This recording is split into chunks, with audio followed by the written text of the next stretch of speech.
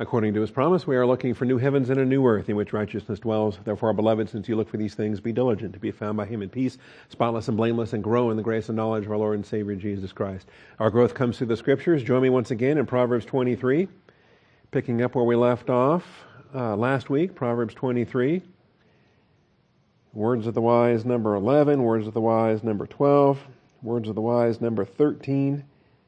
We'll see if we get that far today. Words of the wise, 14 maybe.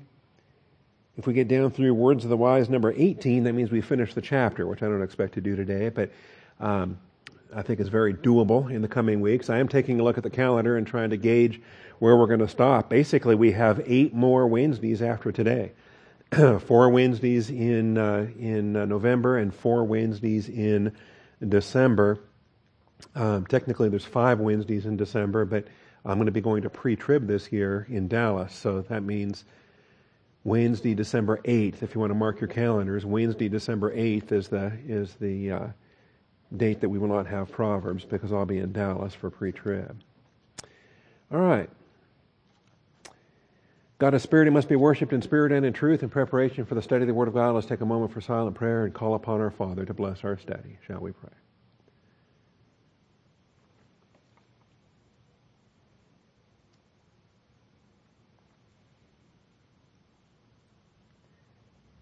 Most gracious Heavenly Father, we come before you this morning thankful for truth, rejoicing in your faithfulness to bless our time of study. Father, thankful for the Word of God that's not a human activity. It's entirely divine as your Holy Spirit leads us, guides us, teaches us. We thank you for your faithfulness each and every time that we study to show ourselves approved. So once again, Father, we are looking forward to this feast, looking forward to the manner and means in which you demonstrate your faithfulness. We do thank you, Father, in Jesus Christ's name. Amen. All right, so Proverbs chapter 23. And talking about the corporal discipline in verses 13 and 14. What we were dealing with a week ago, do not hold back discipline from the child. Although you strike him with a rod, he will not die. You shall strike him with a rod and rescue his soul from Sheol. That you're going to benefit him multiple ways, physically and spiritually, and that we're coercing, we are correcting volitional thinking that leads to the behavior that we're trying to correct, but we're also providing a spiritual benefit related to these things. And so, if I have the right slide here, point 7 in the outline, Words of the Wise, number 11. Corporal punishment of children is biblically and critically necessary. It is biblically necessary. It is critically necessary. The consequences of not doing it are horrifying because the damage that gets done with the unruly children that become unruly adults, that become unruly problems in your society, in your nation, and it leads to just horrible things. And so as we've looking at these, I'm not going to reread all these scriptures here, but I think the full impact on this, again, and get the Bible verses up, recognizing that it is correction. The purpose for the discipline is correction. It's instructive, it's correction. The idea of musar in the Hebrew, that we have parental corrective discipline. And we need to thrive in this discipline. This discipline benefits us as we submit to it. This discipline edifies us when we respond to it. This is the parental discipline that's for our good. And it's not fun, it's not enjoyable, but we can look back after it's done what it's commanded to, or what it's expected to do, and thank God that He loves us enough to discipline us. And so it's biblically necessary, it's critically necessary. You shall strike him with a rod and rescue his soul from Sheol. So understand what we're doing here. There's benefits to the soul. There's benefits to adjusting the thinking and the impact that thinking has on the soul. All right. Personal sins do have soul and spirit consequences. And this is true not only in the Old Testament, but also in the New Testament. There's a verse that we studied in 1 Corinthians back in the day that talked about Paul delivering over the man of incest. And he said, I have decided to deliver such a one to Satan for the destruction of his flesh. And I don't believe pastors have this authority today. I think this is entirely a prerogative of apostles in the first century. All right, I don't see anything in the pastoral epistles or later that indicates that a church age pastor teacher has this kind of authority. But the apostles obviously did, as the apostles were representatives of Jesus Christ in that foundational era of the church, and delivering such a one to Satan for the destruction of his flesh, so that his spirit may be saved in the day of the Lord Jesus. So that his spirit may be saved. And again, we have this tandem. We have the sin that has to stop, and then the benefit that accrues. All right? Either the soul or the spirit benefit that accrues when this sin is stopped. And whether it's stopped by virtue of the believer who repents and stops his sin and gets back in the light and is walking in fellowship again, that's the ideal circumstance, or even to the extreme of the sin unto death. If God orders the sin unto death, whereby that believer dies early, dies with the Y number of days instead of the X number of days, he dies early, then there is a reward that is still available for those believers at the judgment seat of Christ. In other words, they're not throwing away all their rewards for all eternity. Something is salvaged in the day of judgment. And that's what we have here in the day of the Lord Jesus. And so I think we were going pretty quickly at the end of the time last week, and I just want to make sure that we're not fuzzy on this, that we understand there are distinctions to be found between these two principles. Okay, rescuing the soul from Sheol. What are we talking about when we say rescuing the soul from Sheol? From ever seeing it in the first place. Okay, I'm sorry. What is Sheol? Oh, physical death. That's what we're talking about. Dying and going to Sheol. Okay? So, that's a good question. Thank you for asking that. Rescuing the soul from Sheol. In Proverbs 23:14. Let me come back to the text that we're looking at. You shall strike him with a rod and rescue his soul from Sheol. All right, so Sheol is the Hebrew word for hell. Sheol is the Hebrew word for where do you go after you die, right? And it's in the New Testament when these verses get quoted, the concept of the afterlife, the concept of souls. When souls depart the body, where do they go? Okay? And stop thinking like a church age believer. Forget what you know about today, right? Today, absent from the body, at home with the Lord, right? We know that anyone that dies today is face to face with Jesus Christ, and they're in heaven, and things are great. Except for the unbelievers, of course. When they die today, they go to hell. Okay? Well, in the Old Testament, before the cross, before the resurrection of Jesus Christ, before the way things are now, the way things used to be is everybody died and went to hell. Okay? And the Hebrew word is Sheol. Sheol is the place of the dead, is the place of the departed. Now, not everyone was in torments. We got to be clear on that. That when righteous believers died, and we say they died and went to hell, no, they died and went to Sheol. They died and went to Sheol. And we learn, because of the story of the rich man and Lazarus, right, that there's a couple of compartments within Sheol. There's a couple of compartments, and one is for torments. That's where the rich man went. He was in agony. He was begging and pleading that some evangelist might go tell his brothers to not come here. But then on the other side is the place of comfort, the place of called Abraham's bosom, a place where the righteous could have a time of rest. And so the provision of Sheol, if you ever just draw a diagram of the underworld, draw a diagram of Sheol, and you got to have those compartments. Abraham's bosom on one side and torments on the other side. Okay? And a great gulf fixed in between so that no one can cross over from one direction to the other. All right, so that's the idea of Sheol. Make sense? Everybody get that? It's just a nicer way. I mean, some people think you're cursing if you talk about dying and going to hell. All right, hell is a biblical term, but it comes from Sheol, it comes from Hades, it comes from Gehenna, it comes from an assortment of Greek and Hebrew and Aramaic terminology. So striking him with a rod and rescuing his soul from Sheol. What this is saying, if you discipline your kid in time, then he can repent and he won't die the sin unto death. If you have appropriate parental discipline, then he won't be out there running with the gangbangers in the hood. He won't be shot up in Chicago and running, all these tragic stories of these 10-year-olds and 12-year-olds and these punk kids, and they're just dying left and right. So strike him with a rod and rescue his soul from Sheol. Rescuing the soul from Sheol means to preserve physical life and avoid the sin unto death. Preserving physical life and avoiding the sin unto death. Okay? Because understand, from an Old Testament context, everybody dies and goes to Sheol eventually, right? Even Methuselah. I mean, the longest you're going to live is 969, and Methuselah died and went to Sheol. You can't avoid it forever. Eventually, we do die. And eventually, kids grow up. Okay? Eventually, a child leaves home and he enters into his adult capacity before the Lord, and then the parents are no longer in the child disciplining parental mode. They're now in the adult children praying mode, which is even worse, I think.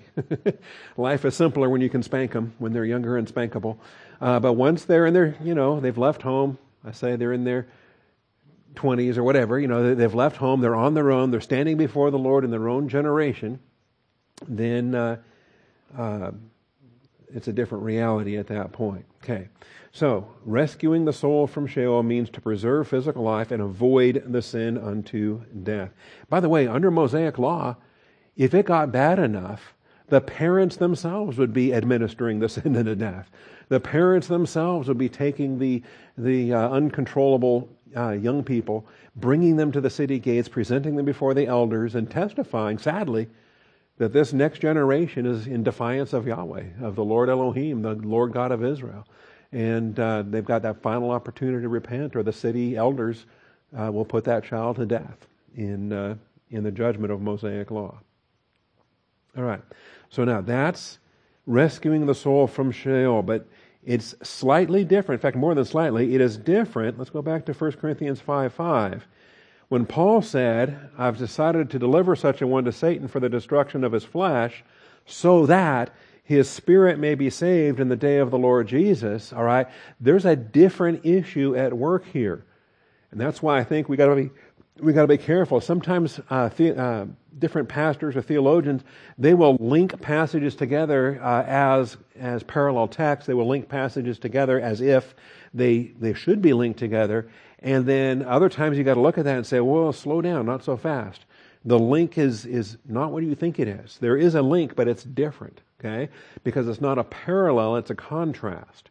And I think we can see it here. All right, so again, the man of incest, because we have hindsight, we know from 2 Corinthians that he does repent. We know from 2 Corinthians that he repents and that he's restored to fellowship, he returns to the church, and things are better down the road. But we don't know that in 1 Corinthians, okay? We don't know that when Paul delivers him over.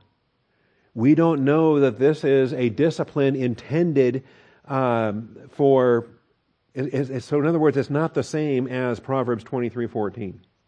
It's not in order to avoid the sin unto death or to preserve physical life. Paul is not giving this man over to save his physical life, and so he might avoid the sin unto death. In fact, he's anticipating just the opposite.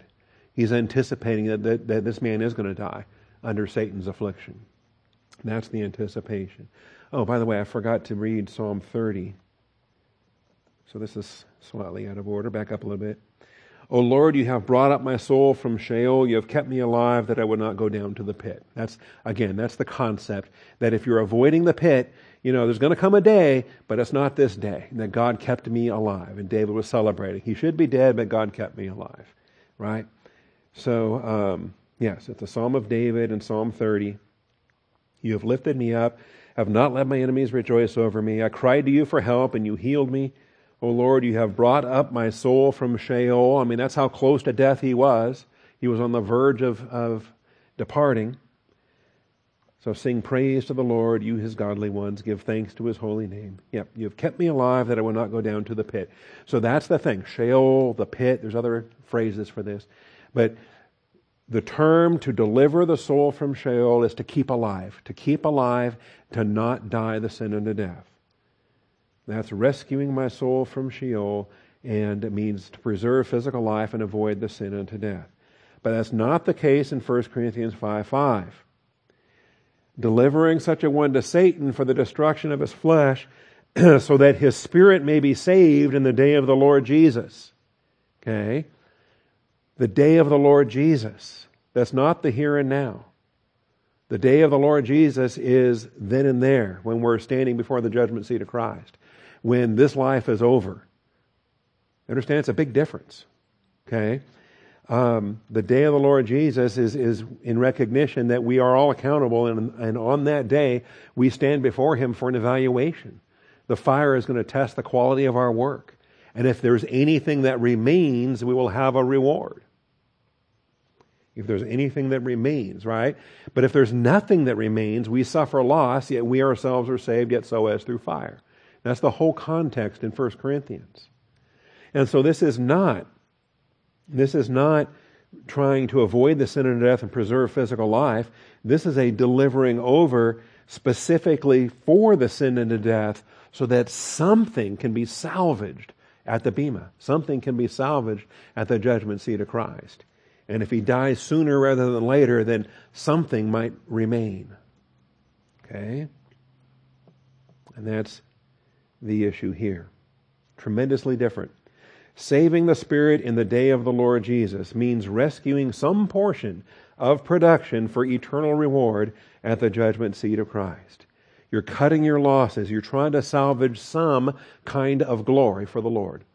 And because if he doesn't die the sin of death, the longer he stays here, the more destruction that happens. The more of the reward that's lost. The more of the production that's then thrown away. Okay? And the damage that's done. It means rescuing some portion of production for eternal reward at the judgment seat of Christ. And I think the imagery on this is the imagery of Amos. Thus says the Lord, just as the shepherd snatches from the lion's mouth a couple of legs or a piece of an ear, so will the sons of Israel dwelling in Samaria be snatched away with the corner of a bed and the cover of a couch. In other words, just rescue what you can. If you can't get the whole sheep, then get part of a sheep. Okay? If all you get is a couple of legs, or if all you get is a piece of an ear, okay? Get what you can get. Just scraps of a sheep, if not the whole sheep.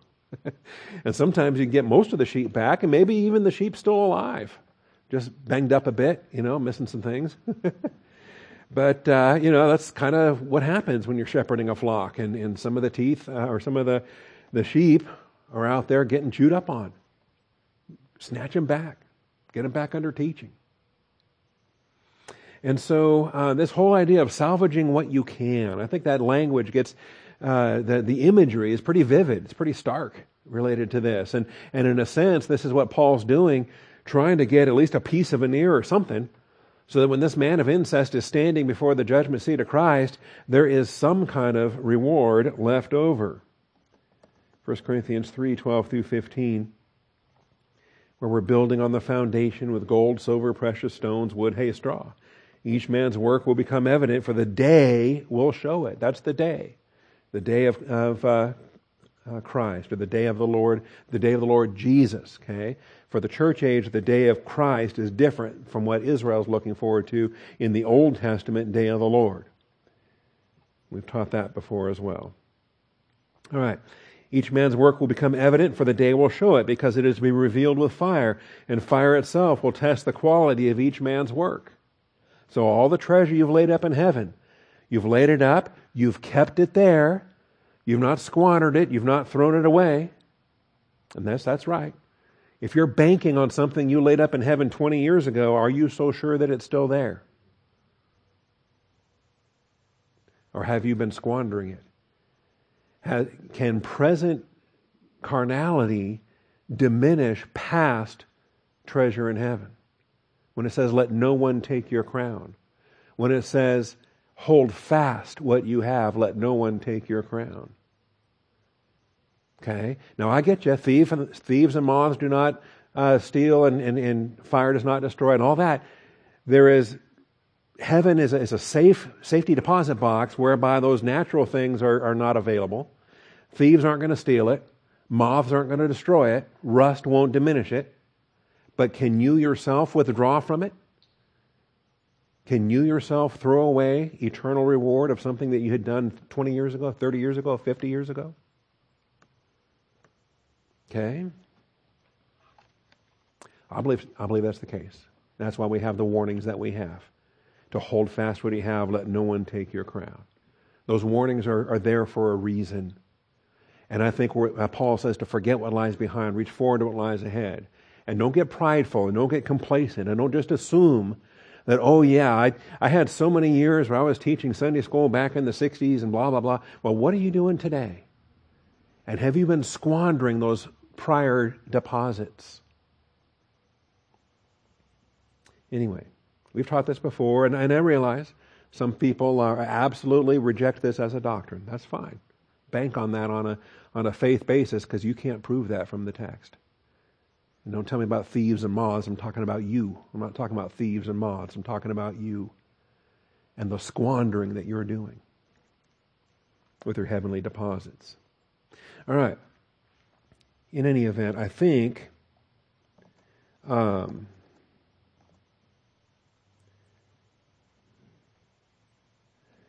Revelation 3:18, by the way, I advise you to buy for me gold refined by fire so that you may become rich, white garments so you may clothe yourself.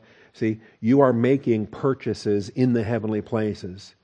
You are drawing funds from your heavenly bank account. There's a lot more in the heavenly activity than I think we pay attention to. All right. Anyway, that's where we ran out of time on that last week, and wanted to make sure we were solid on it today. Let's go on to Words of the Wise, number 12. Let's talk about fathers and sons, mothers and daughters, the benefit we have to talk doctrine, the benefit we have to fellowship in the things of the Lord, the design, why God designed humanity the way that He did. Why we're not lab rats, or why it is, there's so many creatures in the animal realm that can be birthed and get kicked out of the nest in very short order. And animals that assume adult status much quicker. In fact, they themselves are procreating and making babies within weeks of their own birth. It's amazing how that happens. Not so in the biology of humanity. It takes longer to grow up, and that's by design, because there's more to it than just creatures of instinct functioning in a natural world. We are the image of God, whereby we are portraying a begetter and a begotten one. And in portraying the begetter and the begotten one, we have a process whereby we function in relationship with our begetters. Okay?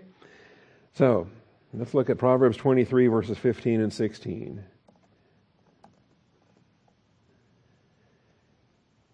Proverbs 23, verses 15 and 16. The next Words of the Wise covers 2 verses.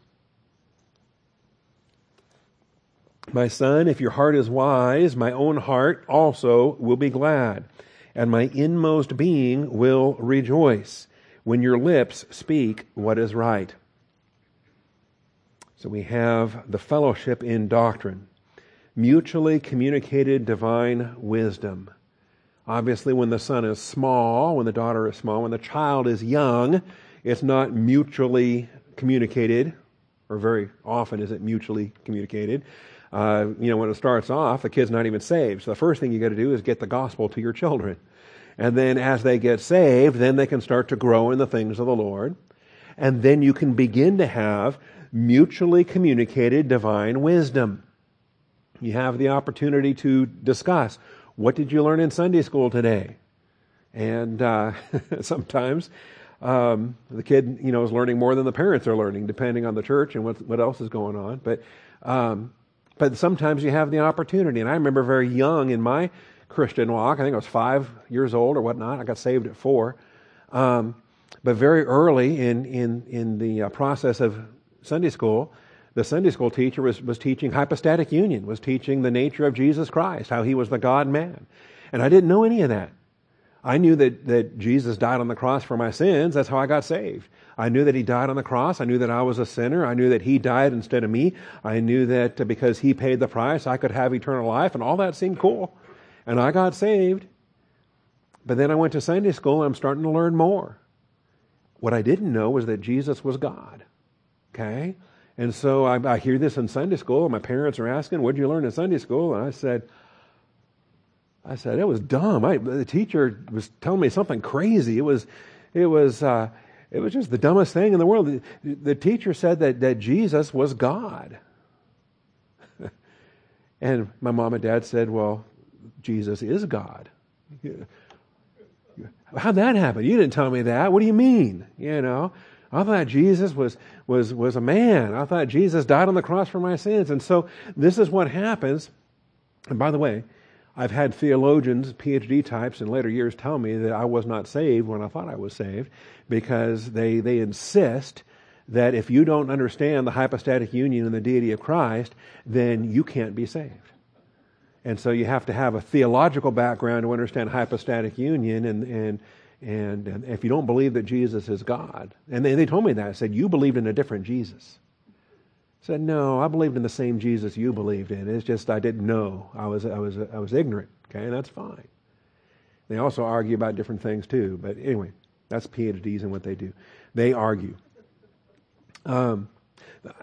I throw it right back and say, well, if I wasn't born again, if I didn't have a Holy Spirit indwelling me, how did I learn the doctrine about the hypostatic union then? Because without the being born again, without being spiritual, aren't the things of God foolishness to the natural man? How would I ever learn that doctrine until I'm saved?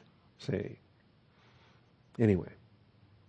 So the point is, as soon as your child has eternal life, start talking to them about the scriptures that they're learning.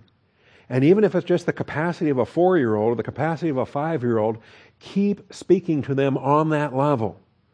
And they're going to grow up quicker than you realize anyway. And so you talk doctrine with your 5-year-old, talk doctrine with your 6-year-old, your 7-year-old, your 10-year-old. Keep talking doctrine every age. Get to the point, now they're teenagers. Keep talking doctrine with your 13-year-old, your 14-year-old, your 15-year-old. Keep talking doctrine. Continue the mutual communicated divine wisdom. Because this is where you're bringing up the next generation. And a day will come when they will leave father and mother, cleave to one another, become one flesh, when they as a husband and wife are in their own generational accountability before the Lord. Then you and your adult child can now have adult fellowship in the things of the Lord. You and your adult child can have, or your adult parents, you can have this intergenerational fellowship in the things of the Lord. And this is what God has designed. Specifically, this is what God has designed. And I think we can see this Old Testament, New Testament alike. All right. So if your heart is wise, my own heart will also be glad. An emotional benefit from the child living the life of wisdom. My inmost being, that's the kilia. Right? That's the kidneys, the kilia, what in the New Testament they call the splanchnon, the guts. And this is a term of emotions. That it's a happy thing when your children are walking in the truth. It's curious to me, the pattern on this. I highlighted this in the Genesis series, Genesis 4:26. At the very bottom of chapter 4, because we had gone through a chain of genealogies here, we'd gone through the descent of the descendants of Cain, and all the way down through the ugliness of Lamech and the other things there. But Adam had relations with his wife again. She gave birth to a son and named him Seth. For she said, God has appointed me another offspring in place of Abel, for Cain killed him. And Seth, which means appointment, and the idea of the appointed heir, the appointed son, she views it as an appointed replacement, but what we learn later is that this is actually the appointed heir in terms of the seed of the woman, the coming of the Christ. When Cain murdered Abel, there still was not yet a line of Christ preserved for our redemption. And there were other sons and daughters. These men had wives, and there were other sons and daughters. But God specifically blessed Eve with one final child, and has one more birthing, and this is Seth. And so he's born as the replacement for Abel. And then to Seth, to him also a son was born, and he called his name Enosh. So now we have Adam, Seth, and Enosh. Now we have that third generation, and this is what's key. Because with that third generation in place, we're told then men began to call upon the name of the Lord. Then men began to call upon the name of the Lord. And I stressed that before. I'm stressing it today. I'm going to keep stressing that the idea of calling upon the name of the Lord corporately, men collectively, men together in a multi-generational worship. This is not saying that, Adam and Eve weren't able to pray. Of course they were able to pray. It's not saying that Seth wasn't able to pray. Calling upon the name of the Lord is more than just prayer. Okay? There's other applications for it that we find throughout the Old Testament, even in the New Testament. As church-age believer priests, we call upon the name of the Lord, and we do so as a flock. We do so as a corporate body. But we notice here in this text, it requires that third generation, from Adam to Seth to Enosh. With 3 generations, you can have a corporate, that is a bodily, calling upon the name of the Lord. And that's the stress of it there. Not just Genesis 4, but what about Genesis 18:19? When God talks to himself. You ever talk to yourself? It's okay. It's sanctified. God does it. We can do it. You could ask yourself all kinds of questions. And you can even answer. Okay? If you use different voices, though, I'd start to get concerned. That would be... Try to use the same voice when you're asking and when you're answering. Anyway, the Lord said, "Shall I hide from Abraham what I'm about to do?" Okay? Shall I hide from Abraham what I'm about to do? And this is curious. Since Abraham will surely become a great and mighty nation, and in him all the nations of the earth will be blessed. And he considers there is something unique about Abraham because he's the head of a new covenant people. The Jewish people are being formed at this point, that he has called Abraham and given Abraham the Abrahamic covenant. So something new is in this world now. And the Jewish people are going to be his stewards. And God does not hide from his stewards the work that he's intending to do through those stewards. And then he goes on to say, "For I have chosen him so that he may command his children and his household after him." Okay, this is multi-generational. This is not only Isaac, but it is the descendants of Isaac, the household after him, to keep the way of the Lord by doing righteousness and justice, so that the Lord may bring upon Abraham what he has spoken about him. And so we see a multi-generational reality here, with Abraham as the federal head, with Abraham as the head of the Jewish people in this new stewardship. Teaching the children and the generation after. Deuteronomy 4. Deuteronomy 4. Now this is a recap. Deuteros, Namos, the second giving of the law. Okay, and Deuteros means two, or second, and Namos is the law. It's the second giving of the law. It's the children of the Exodus generation now. The Exodus generation are all going to die. Only 2 get to enter into the promised land. But now their children are getting ready to enter into the promised land, and they have to be placed under the law with the accountability that they're given. So Moses is asking them, what great nation is there that has a God so near to it as the Lord our God whenever we call on him? This is their privilege as the covenant nation. This is what Israel is called to be. The covenant nation, the Jewish people. No Gentile nation had these blessings. But corporately, collectively, to call upon the name of the Lord. Yes, that's prayer, but it's more than prayer. It's worship, it's service, it's their duties as the covenant nation, calling upon him. And they get to do so spanning the generations. What great nation is there that has statutes and judgments as righteous as this whole law which I'm setting before you today? So if you want to compare Israel under the law and Egyptians under Egyptian law, or Babylonians under the Code of Hammurabi, or the Romans under Roman law, their 12 tables, or the Greeks under the sages, the wise men of the Greeks, no one can compare. It's Israel that is the divine theocracy. It's Israel that has the perfect law of God. And I think America would do well. Texas would do well. We need to model our laws after God's perfect law.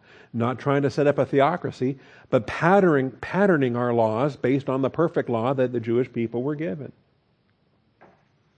Only give heed to yourself and keep your soul diligently, so that you do not forget the things which your eyes have seen, and they do not depart from your heart all the days of your life, but make them known to your sons and to your grandsons. Now this is what's key, and this is what in a culture is beneficial, and this is what keeps us from having the generational disconnects that happen so frequently. We've got to be talking doctrine amongst ourselves with our children and our adult sons and our grandsons. Because when it comes to raising the next generation, it shouldn't be the grandparents doing it, it should be the parents doing it. But as far as the raising is concerned, but the fellowship and when we talk doctrine and when we mutually speak the divine wisdom one to another, that does span 2 generations, 3 generations. In fact, in our day and age, we can get to a 4th and a 5th generation even, with mutually communicated divine wisdom. So do not depart from your heart all the days of your life. Make them known to your sons and grandsons. Okay? And if you think about it, this is the great unifying value that we have in the body of Christ. Because, from one generation to the next, everything's different. Okay? Try talking to our kids today about things back when, we didn't have the internet back then. We didn't have cell phones back then. We didn't have, talking about writing letters to Sharon when I was in the desert, all kinds of things. It's a different world these days. But you want to know what's the same? Doctrine. Serving the Lord. Functioning in a local church. And it's the great unifier for all of these things. Or talking to my parents about, Elvis Presley in the 1950s and all the, things back in those days, and then the hippies in the 60s and all the, oh my, okay? Different world back then. Or talking about the Depression, talking about what they went through in the 30s. In fact, it might be good to refresh our mind on the 1930s, if in fact we're headed for another one. Okay? The point is, there will always be generational disconnects, and there always have been. Always. Okay? But doctrine brings it all together. When we're talking over the things of the Lord, talking about how we got saved and who led you to faith and what are you growing in and what churches are you functioning in and all these things that you're doing in your service for Jesus Christ. Make it them known to your sons and your grandsons. Remember the day you stood before the Lord your God at Horeb, when the Lord said to me, assemble the people to me, that I may let them hear my word, so that they may learn to fear me all the days they live on earth, that they may teach their children. Okay? They may teach their children. In other words, if you keep this going, the grandparents don't have to raise the grandchildren because the parents are raising the grandchildren. Okay? And then the grandchildren are going to raise their children. Each generation. This is what it's about. Because we are portraying the begetter and the begotten one. God the Father and God the Son. And the hypostatic union of Jesus Christ with the begetting of the Father, these powerful doctrines from Proverbs 8 and other places. This is our joy. Not just, mating and producing litters. Animals do that. Okay?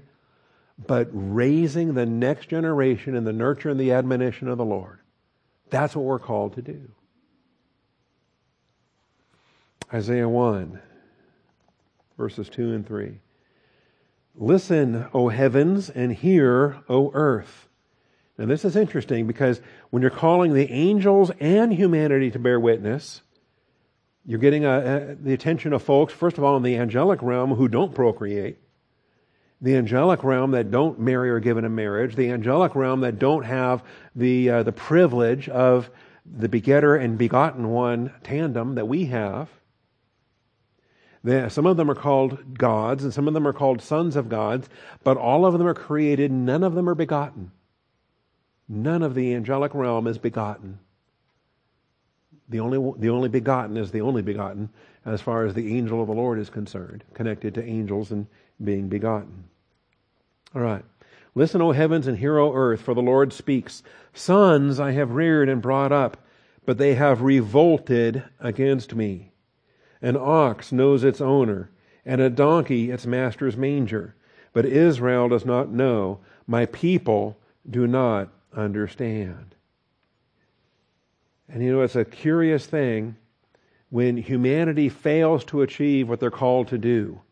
When humanity fails to render or to bring up that next generation in the nurture and the admonition of the Lord, then they become worse than animals. Because the animals have at least the common sense to know their Creator, right? They don't have the what is the imagery here? The ox and the donkey. The ox knows its owner, the donkey its master's manger. So this human being that's not been brought up in the nurture and admonition of the Lord, that's not been brought up to fear the Lord, they're worse than animals. At least an animal has the creator-creature distinction in view. The animal hasn't rebelled against their Creator. The animal knows it's an animal. But the believer without the fear of the Lord, the human being without the fear of the Lord, worse than an animal in this way.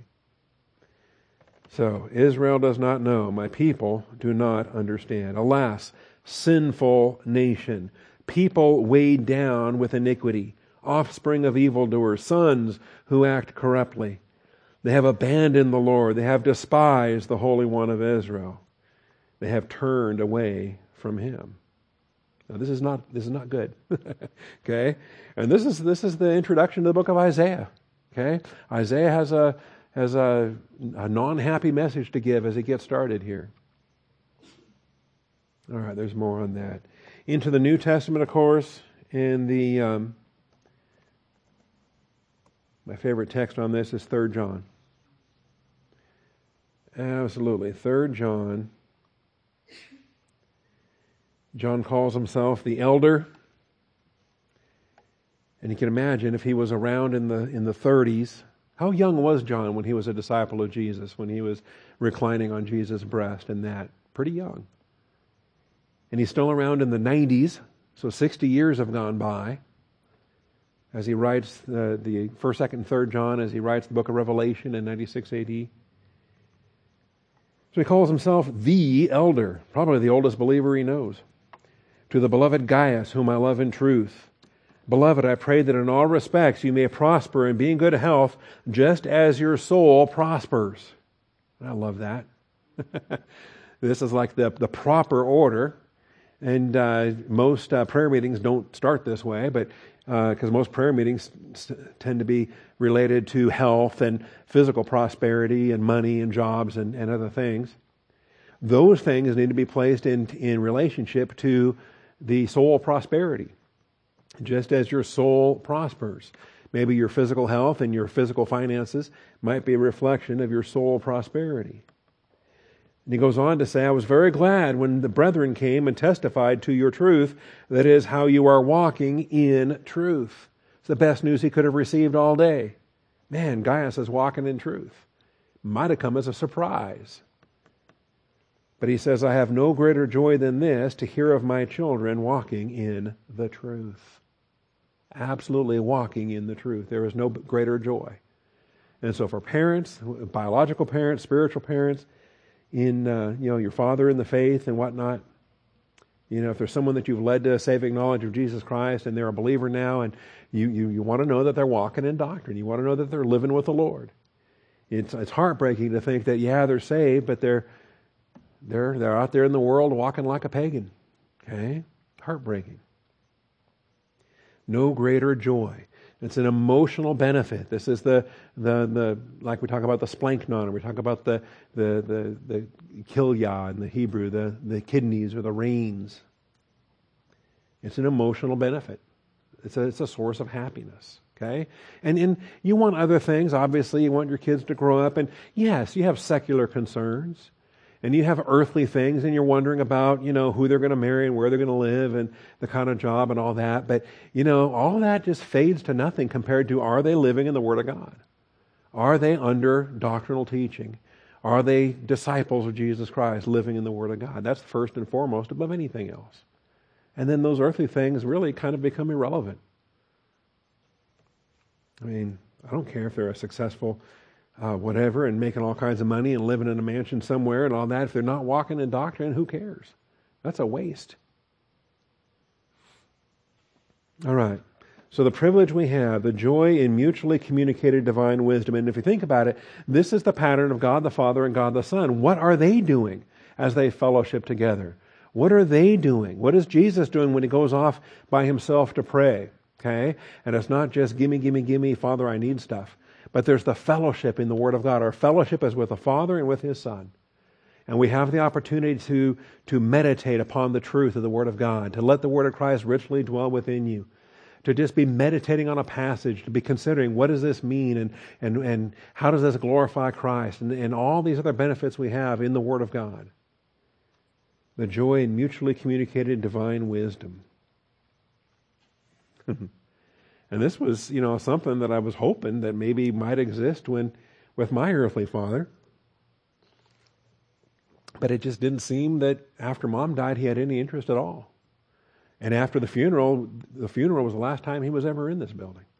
And as if never wanted to talk about anything of the Lord after that. And it's just heartbreaking. In any event. Words of the wise, number 13. Do not envy sinners, but live in the fear of the Lord for eternity. Do not envy sinners, but live in the fear of the Lord for eternity. All right, so we've got the advantage of fellowship across the generations within the family, but now we've got a snare that has to be avoided. Let's look at verses 17 and 18. Proverbs 23, verses 17 and 18. I kind of went wild on that slide, so let me block off part of it until we're ready. All right.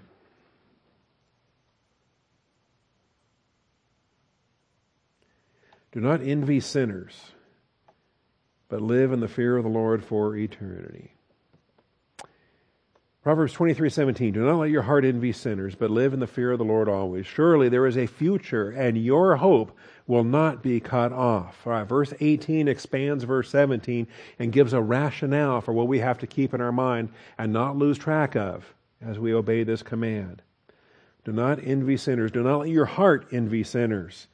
Beyond your mind just thinking about it, your heart can dwell on it. The core of your being, the center of your spiritual life, can venture into a realm of envy, and you got to get it out of there. And if it starts to walk that direction, haul it out of there and place it where it needs to be. Place your heart where it needs to be. We talked about this in verse 12 when we said, apply your heart to discipline and your ears to the words of knowledge. That is, you're placing your heart where it needs to be. If it's wandering away, put it right back. Put it right back. You are sovereign over your heart. And God expects you to put your heart where it belongs, and don't blame your heart and say, "Oh well, it just got away from me there." Well, God expects you to put it where it needs to stay, and if it keeps trying to move away, then spank it back.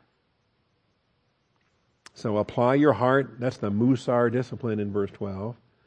And your ears. If your ears keep wandering, if your ears keep itching, if your ears aren't as hungry for doctrine as they used to be, yank them back. You're sovereign over your ears. Yank them back. Put your heart where it's supposed to be. Put your ears where they're supposed to be. And in verse 17, do not let your heart envy sinners. If it starts to, stop it. Retrain that heart. All right. So we have this. And the fear of the Lord is the big part of it. Live in the fear of the Lord always. Clearly, when you allow the fear of the Lord to diminish, that's when the heart is going to start going wrong. So keep yourself in the fear of the Lord. You've got to constantly stay in that. This is a pattern that we've had previously in Proverbs, so it's nothing new, really. And even from childhood, your parents were teaching you this particular doctrine. Proverbs 3:31, do not envy a man of violence, do not choose any of his ways. For the devious are an abomination to the Lord, but he is intimate with the upright. So don't envy that. When you're looking around and you're looking at others and you find things that are admirable, you find things that are enviable for the wrong reasons, that's what you got to stop and say, now why would a man of violence be envied? Well, because, just look at him. He takes what he wants. He gets what he wants. Who stops him? There seems to be an attraction there. There seems to be, nice guys finish last, and this guy gets what he wants. And there's a carnal part of you that says, you know what? I could do that. I could do that. He's getting away with it. I can get away with it. Why am I not having what I want? No, don't choose his ways. The devious are an abomination to the Lord, but he is intimate with the upright. And this is what happens though. But see, when your heart starts to wander, you don't want to be intimate with the Lord. Got to keep the priority in place. In the next chapter, this theme is going to come back again in Proverbs 21, verses 1 and 2. When we cross over from Words of the Wise, number 30, when we cross over from number 18 to number 19. There's a chapter division there, and when we cross over into Proverbs chapter 24, then these verses become Words of the Wise number 19. Remember, we're tracking 30 of these. So Words of the Wise number 19 is a restatement of number 13. Do not be envious of evil men, nor desire to be with them, for their minds devise violence, and their lips talk of trouble. And the whole chain from mental attitude sin to sins of the tongue to overt sins, it all gets connected right here. And the slavery that you're in by the time you fulfill all of this. Really, this is a reflection of a Davidic psalm, Psalm 37. And we could actually read a 40-verse psalm this morning and cover it from top to bottom. I think the first 11 verses make it clear. But this is the battle that David had to deal with. And some of the wicked that David was looking around at, some of them were his own brothers. Remember, he was the runt kid of his litter, the youngest and smallest of his siblings. And the older brothers were military men serving King Saul and very dismissive of Jesse and his tiny little flock there in Bethlehem. And very much scornful of David and any of that. And so some of the evildoers that he had to deal with were his own siblings. And then his sister had a couple of kids and the nephews that he had to deal with, Joab and some of these guys. That was another kettle of fish. And then he had some other things. Do not fret because of evildoers. Be not envious toward wrongdoers. For they will wither quickly like the grass and fade like the green herb. And sometimes it doesn't seem like it.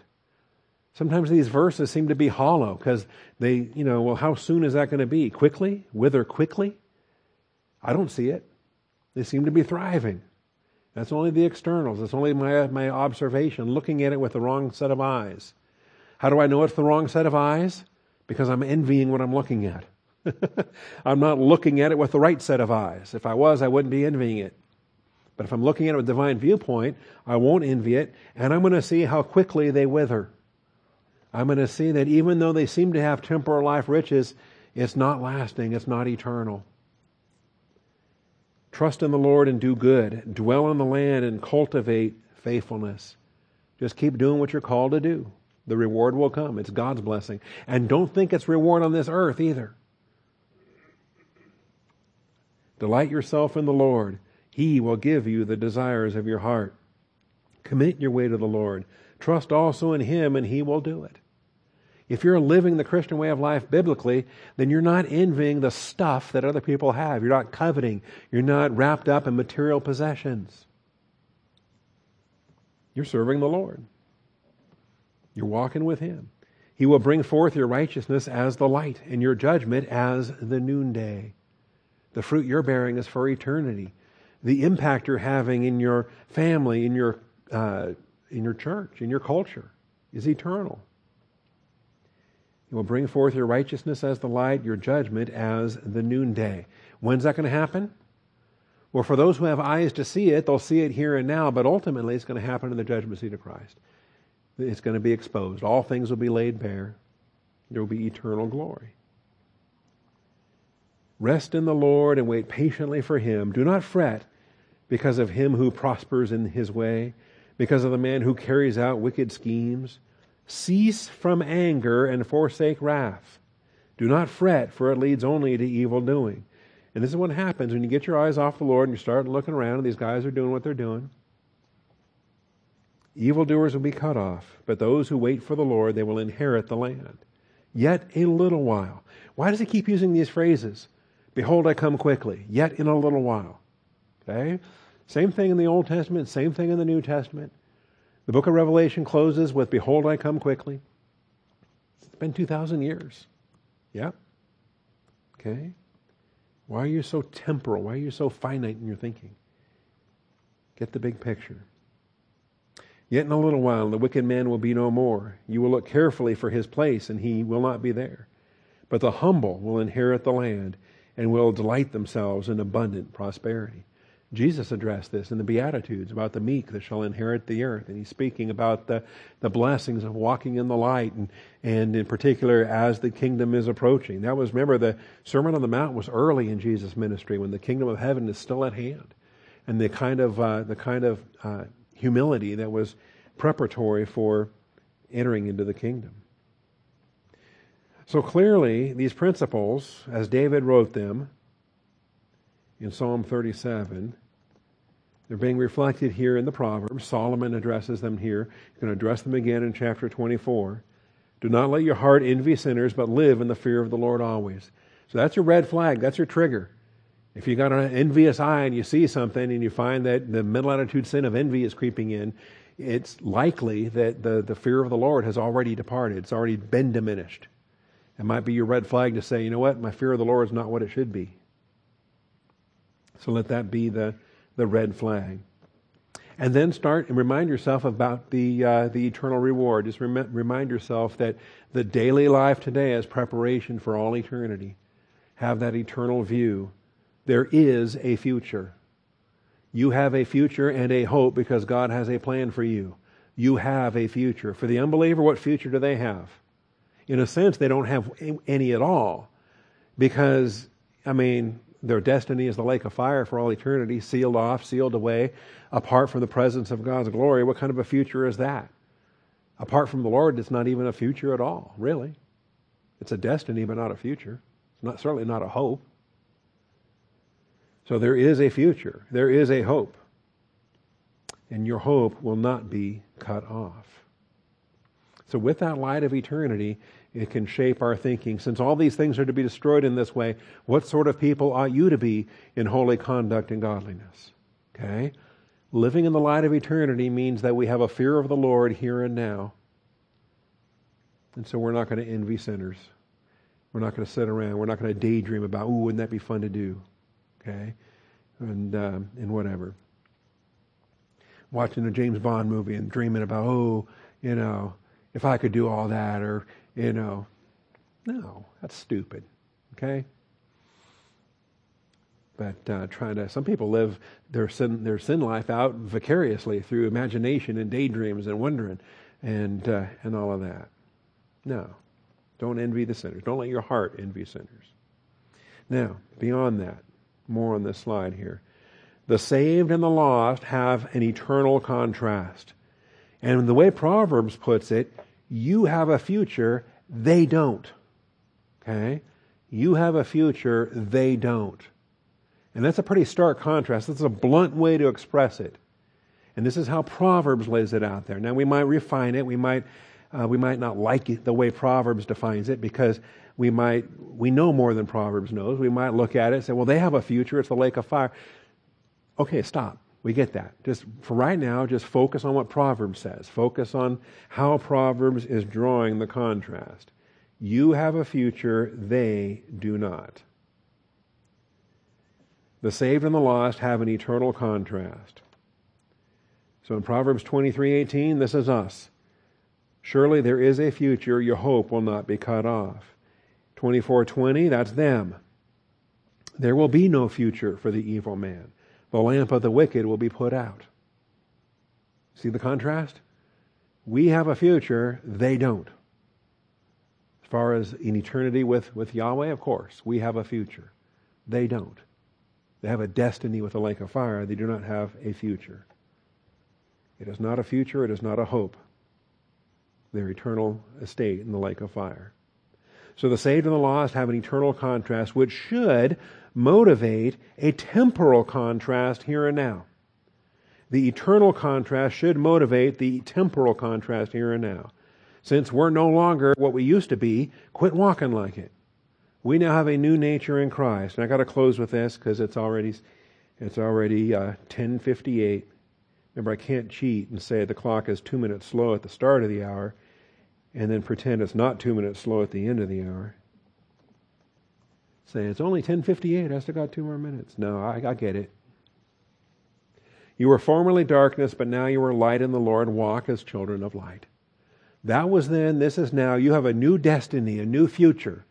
You have a future and a hope. Walk like it today. Walk like it today. 1 Peter 2, 9 through 11.